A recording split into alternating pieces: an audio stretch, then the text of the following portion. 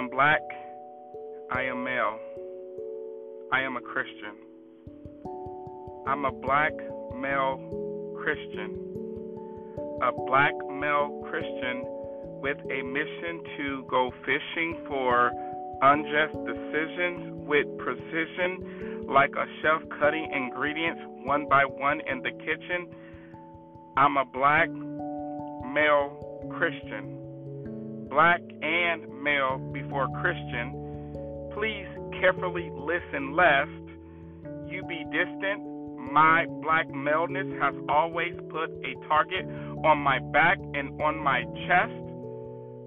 Remember George Floyd saying, "I can't breathe," because he was out of breath. He was black, he was male.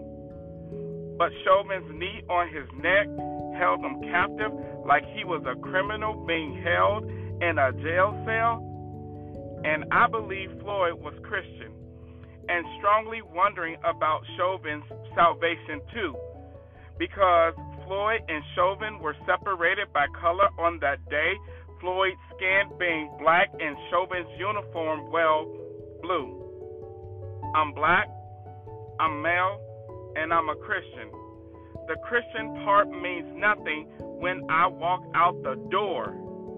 Ask any black male who is Christian, and he will tell you when you step out onto the streets of racist white America, his educational background, his employment status, his family status, none of it matters anymore.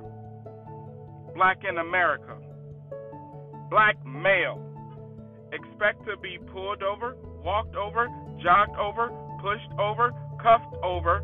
The likelihood is you definitely going to the grave first, with the second option being hauled to a United States jail cell. Christian or not, black and male is all that matter.